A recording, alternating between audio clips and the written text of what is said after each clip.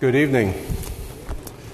I'm Brother Don Cullen. It's my privilege tonight to share God's Word with you.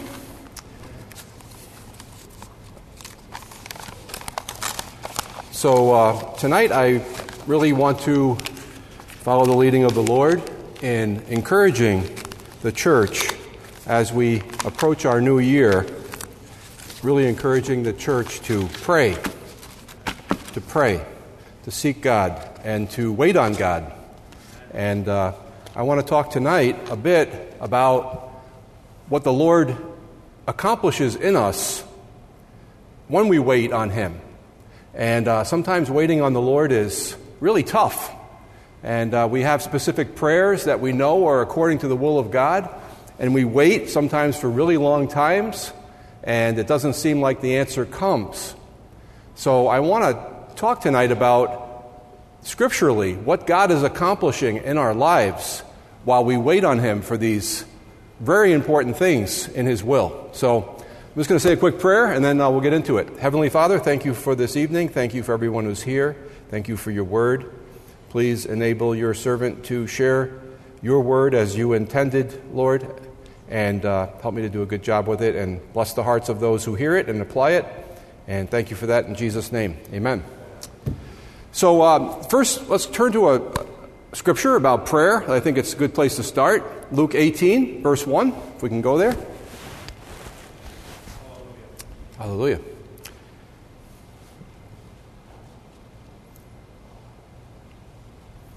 Luke 18, verse 1. Here Jesus is speaking. It says, "Then he spoke a parable to them that men always ought to pray and not lose heart, saying, there was in a certain city a judge who did not fear God nor regard man. Now there was a widow in that city, and she came to him, saying, get justice for me from my adversary. And he would not for a while, but afterward he said within himself, though I do not fear God nor regard man, yet because this widow troubles me, she's a pain in the neck, and I will avenge her, lest by her continual coming she weary me. So then the Lord said, hear what the unjust judge said, and shall God not avenge his own elect who cry out day and night to him, though he bears long with them? I tell you that he will avenge them speedily or suddenly. Nevertheless, when the Son of Man comes, will he really find faith on the earth? And I shared about this parable a few years ago when I did a series on prayer. And just from my memory of that study, I recall that this is sort of like the worst case scenario you could... Jesus designed like a worst case scenario in the natural world. You have a powerful judge who could care less about anybody. He couldn't care. I don't care. The king, I don't care what the king says. The people, I don't care what the people say. He doesn't care about anybody. And this little lady comes before him, and as you know, widows in biblical times were really not properly regarded often. They were treated, they were women, so that wasn't as esteemed as men in that society. And of course, a widow had no one to look out for her. So this is the really, in their mind, the lowest level of their society. And so widows weren't always treated well. So we got this unjust judge. He could care less about anybody. And he's obviously selfish. He's obviously selfish because the main reason he acts on, he's just sick of hearing from her. And it's all about him. So everything is bad in this scenario, but yet this little lady still sees her desire accomplished. Yeah. And Jesus sets, against this backdrop, our good God, who has so much more in every single way. He's the complete opposite of this judge, right? And he's good, and he's kind, and he's attentive, and he's faithful, and he's patient, and he's so good. So if this little lady was able to prevail with this guy who was a complete jerk, how much more can we prevail with our Heavenly Father? I find that really encouraging. I remember years ago I didn't know what that parable meant, but eventually I came to understand it, and I got a big kick out of it. Anyway, so eventually, really the bottom line of this particular parable is that eventually it really is a parable about the coming judgment on the earth. In other words, this is a time of grace and long suffering right now. God is really cutting people a lot of wonderful, slack on this earth while he waits for the gospel to take effect in their lives. But there is coming a day when that is absolutely going away.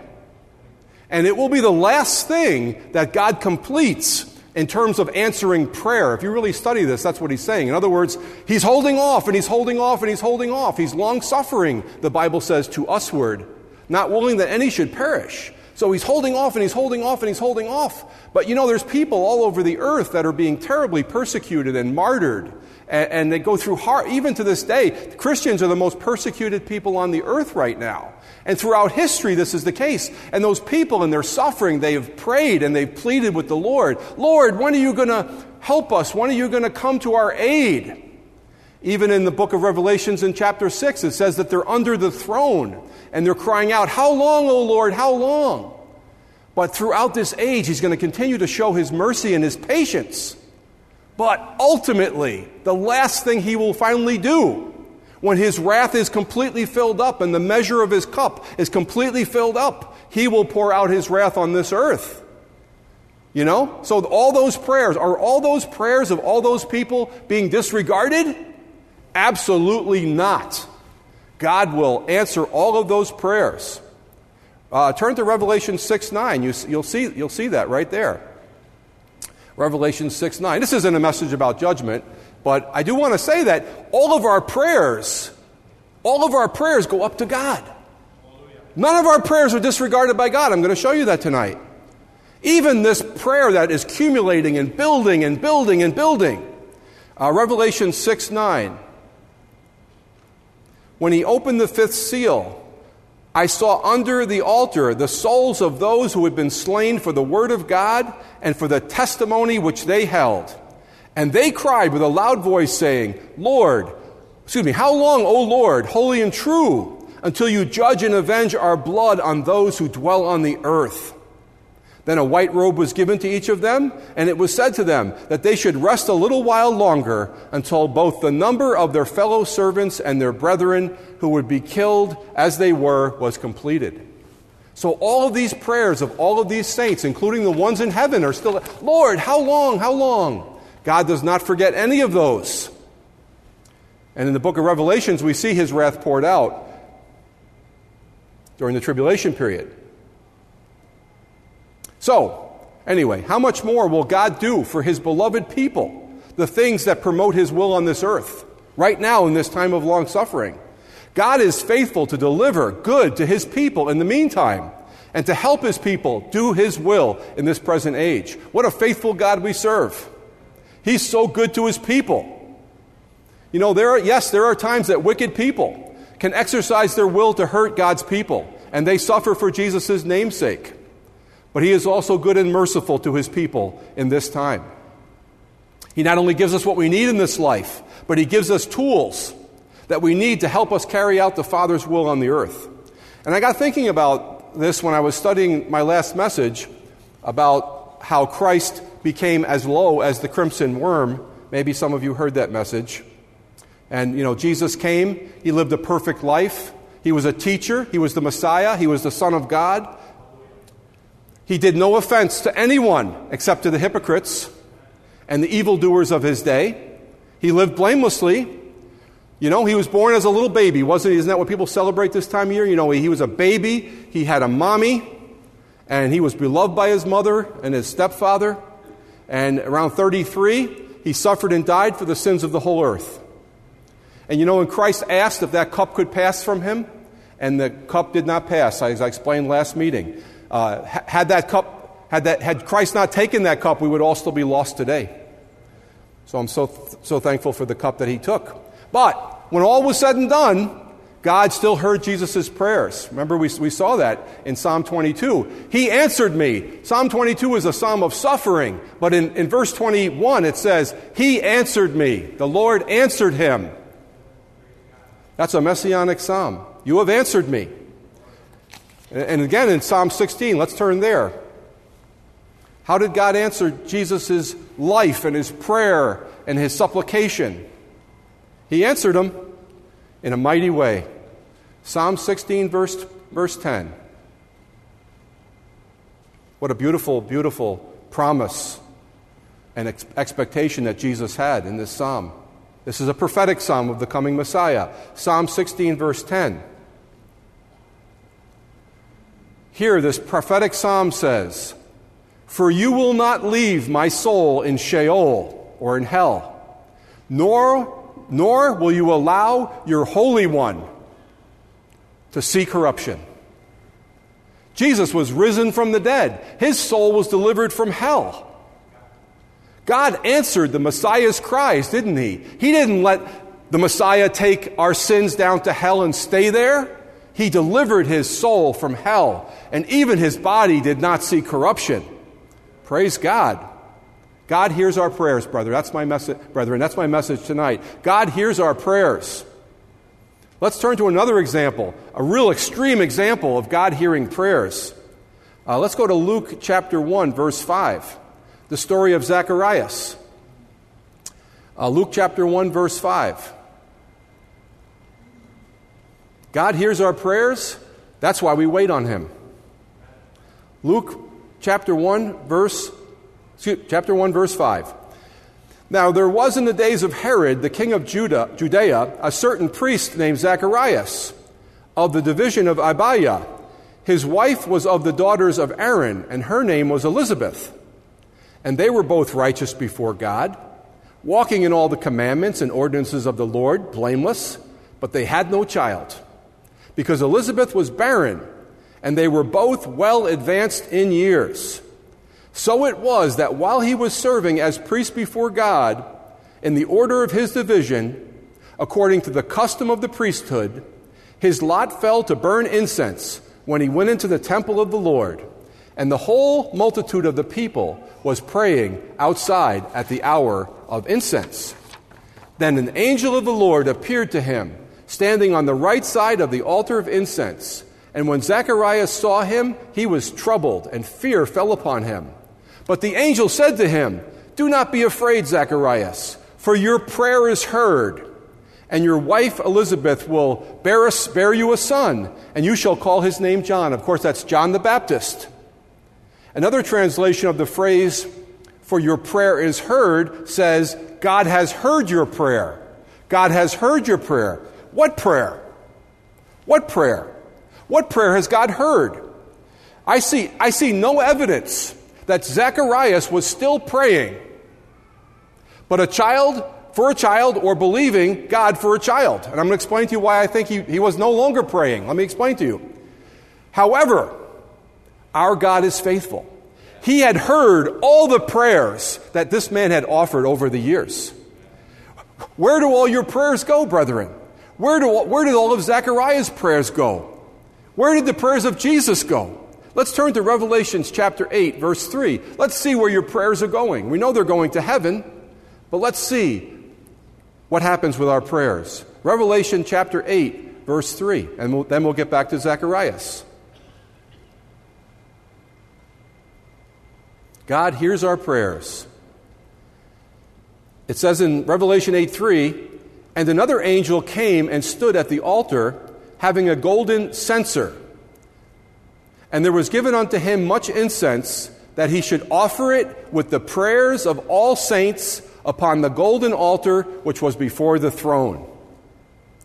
God saves up our prayers.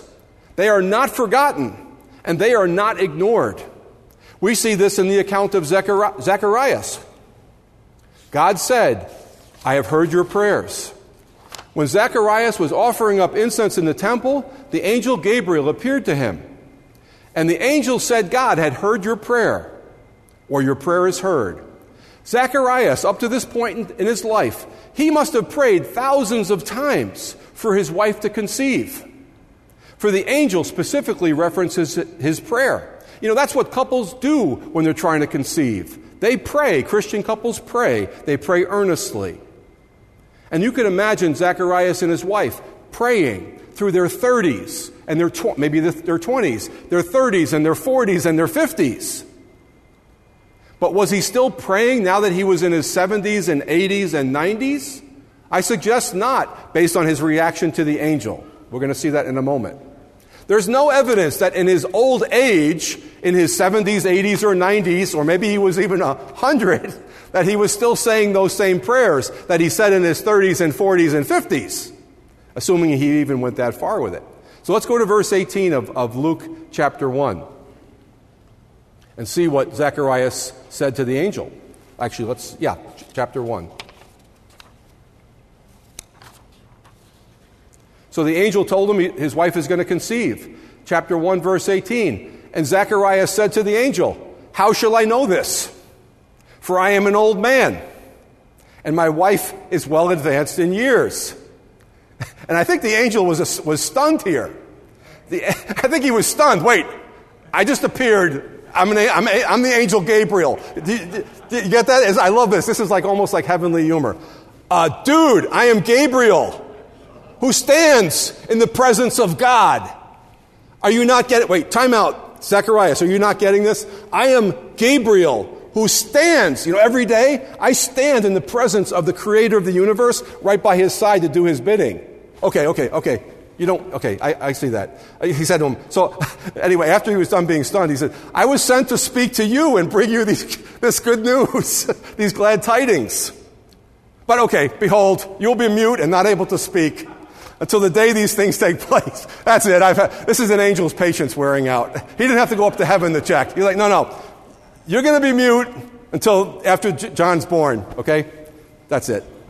"Because you did not believe my words, which will be fulfilled in their own time." 9 months from now.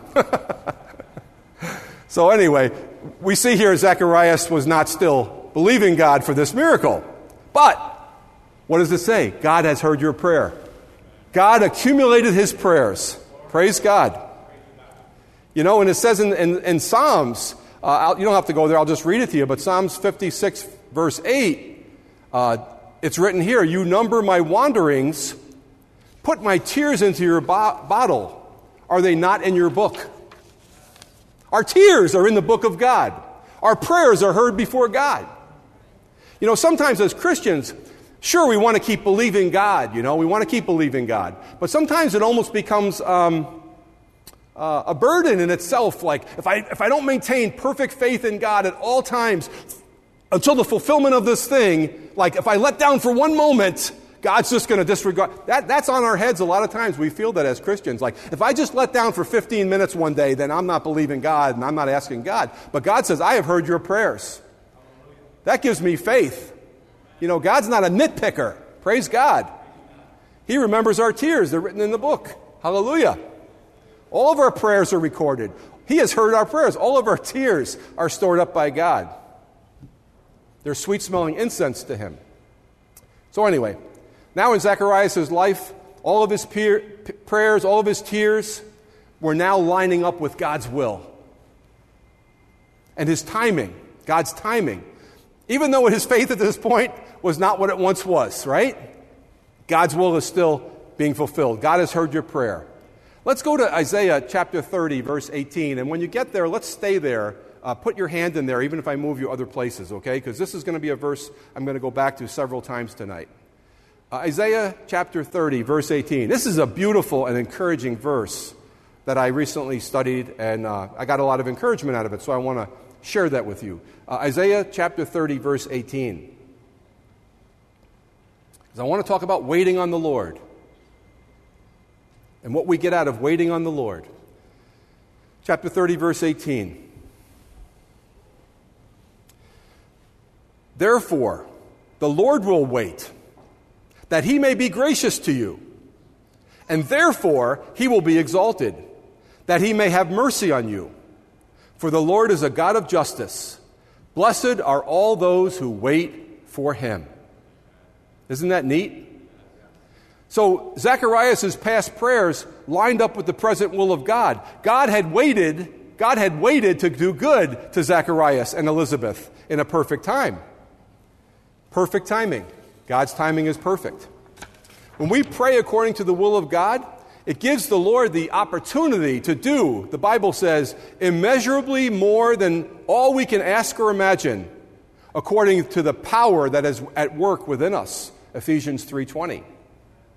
Answering, not necessarily in our time frame, right? But in his perfect timing. Now, what if Zacharias and Elizabeth had never prayed for a miracle? What if God had not heard the steady stream of prayers, at least for these 20 or 30 years that they prayed? Would it have been another couple's blessing to have John? We don't know, but perhaps.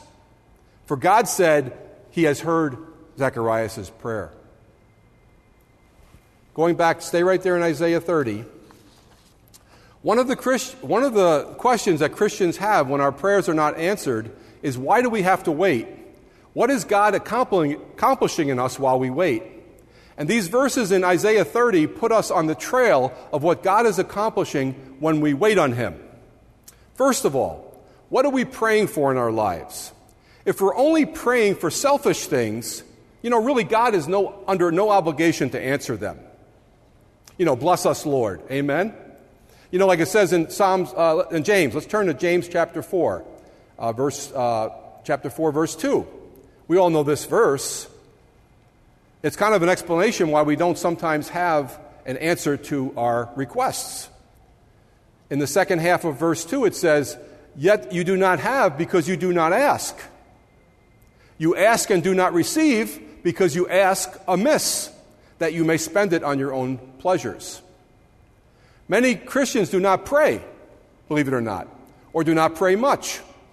I know I went through a period of my life where I did not pray much. That was the first problem. The second problem, when we do pray, our prayers are often so full of our own selfish interests, or we're just reacting to circumstances. We often ask God for the wrong things, and that is why we do not get those things from God. You'll notice in the model prayer, which I talked about a few years ago, you'll notice in that prayer how far down in the prayer are the specific requests that pertain to us. Have you ever noticed that? Our requests, the part that we want to go to God and start praying out with, first of all, God, forgive me. We want to start off with our sins, right? We want to get forgiveness right in the front of our prayer. We may have something burning in our heart that we want an answer to right away. But the Lord says, in the model prayer, it starts out like this: Our Father who art in heaven, hallowed be your name. Thy kingdom come, thy will be done, on earth as it is in heaven. So we're already at the middle of the prayer before we get to mention anything about ourselves. You notice that? Give us this day our daily bread, and forgive us our sins, as we forgive those who sin against us. Lead us not into temptation, but deliver us from evil. And then we finish with more praise for God. For thine is the kingdom and the power and the glory forever and ever. God wants us to ask and pray in line with what his will is, and he wants us to prioritize that, doesn't he? And his will for our lives, brethren, when we're praying for God's will to be done, his will is good. His will is good. It is comprised of good things, not only on this earth, but in eternity. Remember that very popular scripture that we all seem to know from Jeremiah chapter 29, verse 11. Let's turn there if you don't know it. 29, verse 11 of Jeremiah. Most of us know this verse very well. I know our high school kids know this verse very well. They're at the stage where they're coming up with plans for their life, and they want to know that the Lord is involved in those plans.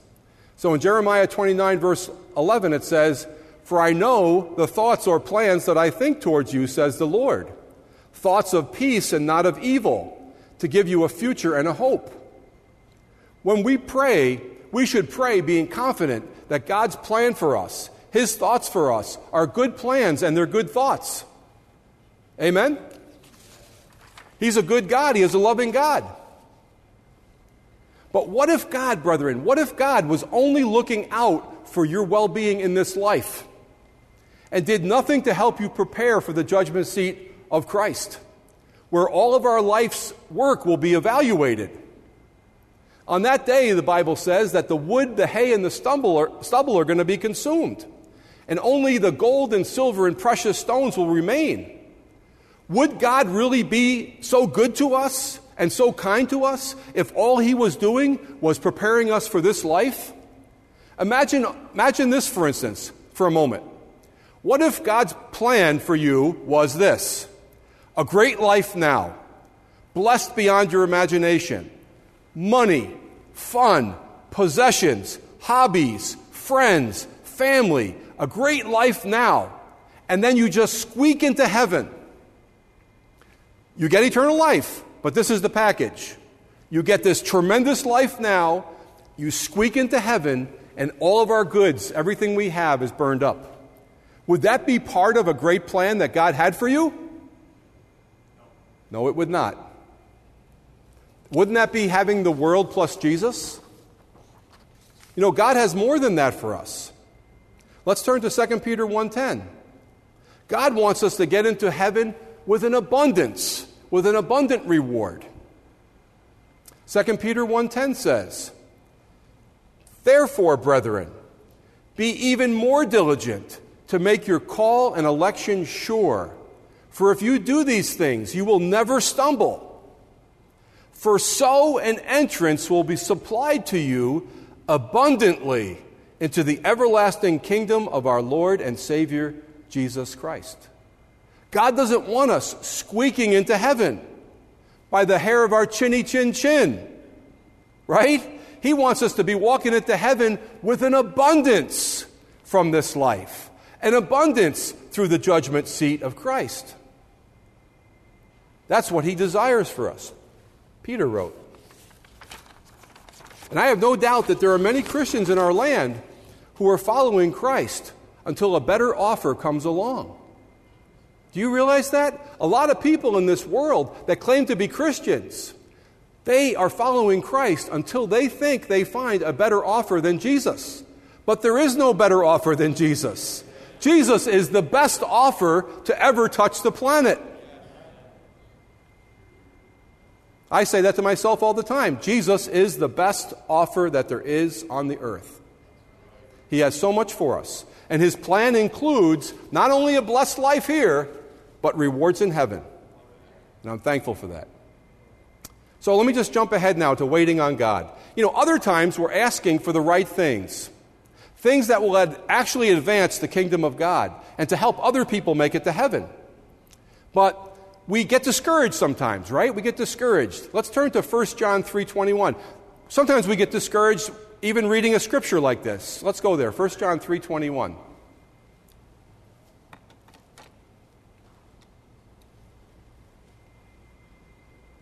We want to pray for the right things. It's not all about earth. It's about the will of God for our lives. 1 John 3:21. Beloved, if our heart does not condemn us, we have confidence towards God. And whatever we ask, we receive from him, because we keep his commandments, and we do those things that are pleasing in his sight. When we look at verse 22, our human mind says, God, I'm praying for your will. Give it to me right now. Why am I not getting the answer right now? I believe I'm asking according to the revealed will of God, and I have not received it yet. Why is that? And what is God accomplishing in my life while I wait on him? Between the asking and the receiving. So even as we wait on the Lord, brethren, I want to encourage you. God is working in you while you wait on him. We say, God, I am waiting. He says, son and daughter, I am waiting too. We just read that in Isaiah. You're not the only one waiting. Our Father, too, is waiting for us. He's waiting for the right time to bless us with the answer to prayer. It says in, again, Isaiah 30:18, therefore the Lord will wait that he may be gracious to you. You know, God has perfect timing, brethren. He has perfect timing.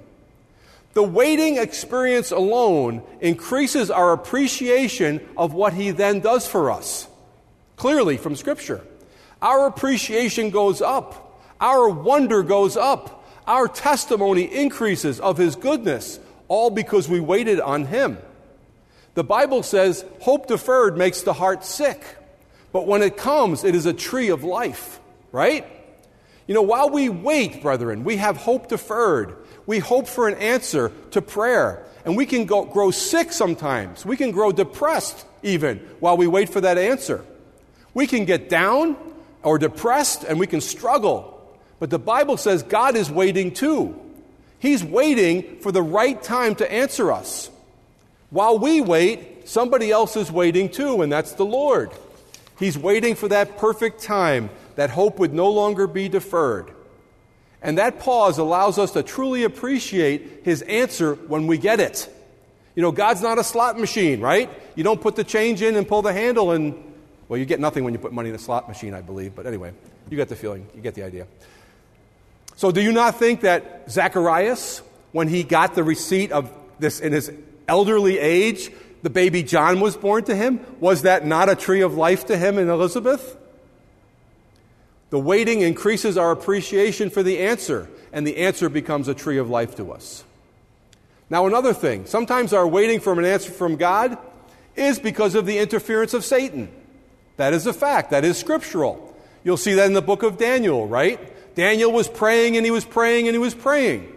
But the angel was blocked. The angel Gabriel, again, was blocked to come and answer his prayer because there was satanic interference. The response was delayed.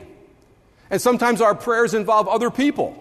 You know, God does not force people to obey Him. We have a free will. It's a wonderful blessing from God.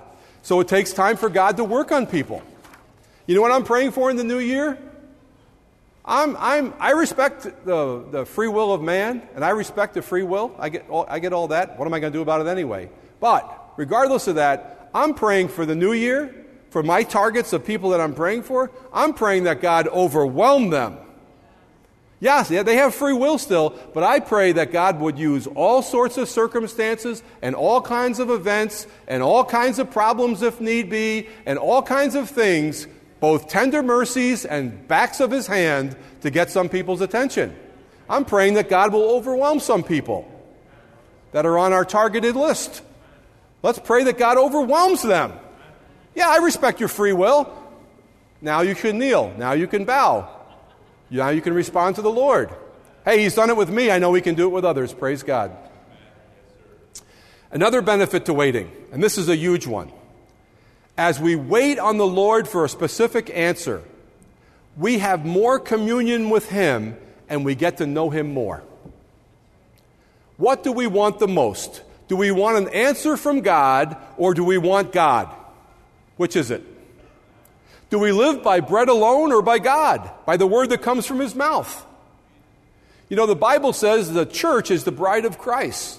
This tells us there's an intimacy. You know, what dating couple do you know of that doesn't get to know each other more and more and more over time, right? Talking to each other. And that's the way the Lord is with us.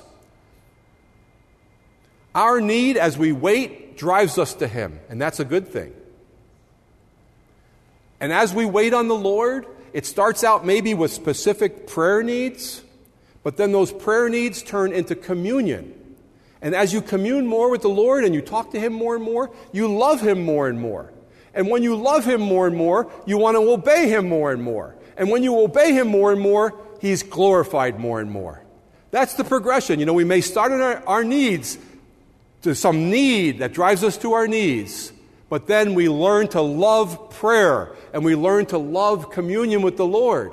And that communion makes us love Him more. The more you pray, the more you know you need to pray. The more you pray, the more you love to pray.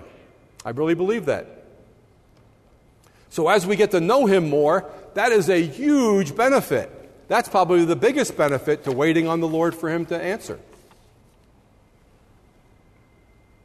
Sometimes God's delay allows Him to glorify the Father more. Let's turn to John chapter 11. You know this story very well, the account of Lazarus, right? Jesus introduced delay into this equation, didn't He?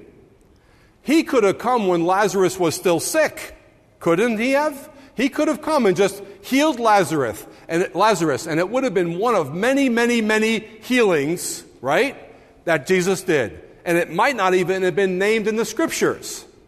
But instead, Jesus allowed Lazarus to pass away.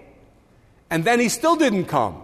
He put more time on it until He was wrapped up and swaddled and made into a mummy and put in the tomb, right? John 11:4. When Jesus heard that, He said, "This sickness is not unto death, but for the glory of God, that the Son of God may be glorified through it." The delay enhanced what Jesus did. The power of what Jesus did. It brought more glory to God, not less. Even though the situation looked like it was going backwards, same for us sometimes, brethren. Sometimes it looks like it's going backwards. Sometimes it looks like the deck is being stacked against us. And God is going to work it to good. He's going to work it to good when we're in His will. Jesus even cried over the whole situation, didn't He? But he brought Lazarus out of that tomb. Amazing. A couple more benefits to waiting on God. You know, there's things that God is working in us while we persevere in prayer. God's plan is for us to grow up spiritually. He wants to enlarge our faith, doesn't He? And our character, too. But many times, someone once said this, we want to be delivered, not developed. Right? That's our preference. No, Lord, I don't want to change. I don't want to grow. I don't want help. I just want you to give me an answer to this situation. We want to be delivered, not developed. God, deliver me, don't develop me. But God is looking to grow His people. And that's another benefit as we wait on Him. In the book of Romans 5, it says, and not only that, but we glory in tribulations, knowing that tribulation produces perseverance. This is verse 3 of Romans 5. And perseverance, character. And character, hope. You see the chain there. Tribulation, perseverance, character, hope. Now, hope does not disappoint because the love of God has been poured out in our hearts by the Holy Spirit. Brethren, realize that when you're in a trial and you're waiting and you're praying, you're growing. You're growing because God is going to come through in your life. You're going to have more character. You're going to have more hope because you're going to see the answer to God, the answer from God in your life. That waiting and that persevering, you're growing. You're under stress, you're growing. God is enlarging your heart. And when you see Him answer after that trial, your faith grows in leaps and bounds. We're looking for deliverance, but He's looking for development. Praise God. And one final note that we get from waiting on God. When we wait on God, it increases our dependence on Him. And that's humbling, brethren. You know, it's humbling. We can't always make things happen. You know, some people think they can always make things happen. I'm going to make things happen here. Well, when you're dealing with other people, it doesn't work that way. We can't always persuade others to do the will of God, can we? We can't always find the solution or the answers. And all of that is humbling to us. But we learn to depend on God. Deuteronomy 8, let's turn there. Deuteronomy 8, this is the last verse of the night. Deuteronomy 8:3.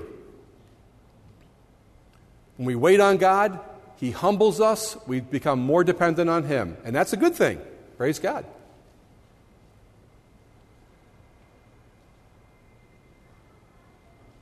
So God is working while we're waiting on Him. It's not a dead zone. It's an area of growth. It's an area of change. It's an area of communion. I think if we change our perspective on that waiting period in our lives, it'll be very encouraging to us as we wait. Deuteronomy 8:3. And you shall remember that the Lord your God led you all the way these 40 years in the wilderness, to humble you and to test you, to know what was in your heart, whether you would keep His commandments or not. So He humbled you. He allowed you to hunger and fed you with manna, which you did not know, nor did your fathers know, that He might make you know that man shall not live by bread alone, but man lives by every word that proceeds from the mouth of the Lord. The time He allows us to hunger is a time of waiting. You know, when my wife is cooking dinner, I'm hungry and I'm waiting. And she does it very promptly every night, so I have no complaints. But I get hungry, you know. And so we wait on God, we're dependent on Him, and then He feeds us and takes care of us, and He comes through for us always. Praise God. And of course, those are not all the total list of reasons God has us wait for answers to our prayers, but there is no doubt that those are some of the big ones, that He is waiting for the absolute best time to bless us in review, to give you the answer you've been waiting for that's in line with His will. It will be the best timing, and the answer will be a tree of life to you. It will be an answer that keeps on giving to you. Every time you think about the time God came through for you, it'll give you life. It'll be a tree of life. I have things like that God has done in my life. Every time I think about those things that he did, they are a tree of life to me. My faith is nourished. I get a little jolt of energy every time I think about those things that he's done. In the meantime, the waiting gives us a chance to commune with him and to grow closer to him, to get to know him more. The need drives us to our knees and into the presence of God, and that's a great reward in itself. And and to know him and to love him more, and to love him more makes you want to glorify him more and obey him more, that's so that he might be glorified in us. And the wait helps us grow in our Christian character. God's working. He's always working. And then he'll come through for us according to his timing. Even if it's a long time like Zacharias, when his prayers lined up with the will of God, but God will come through according to his will. So anyway, that just gave me some better perspective as I wait, because I'm praying, I'm waiting, I'm praying and waiting too, brethren. And as I wait, I know that God is working in me like he's working in you. Praise the Lord. So anyway, that's my message for tonight, and I hope you all have a very Merry Christmas and enjoy the celebration of the Lord's birth, and I'm going to pray and dismiss. Heavenly Father, thank you for everyone that's here tonight. I pray that everyone would think about you, Lord, during this holiday season. You think about how you came to this earth to save us, all that you've done for us, and appreciate the greatest gift of all time, Father. Thank you so much, and please bless my brethren as they're with their families and friends, and help them to extend the scarlet thread of salvation to all of them in these coming days. In Jesus' name we pray. Amen. Thank you, brethren.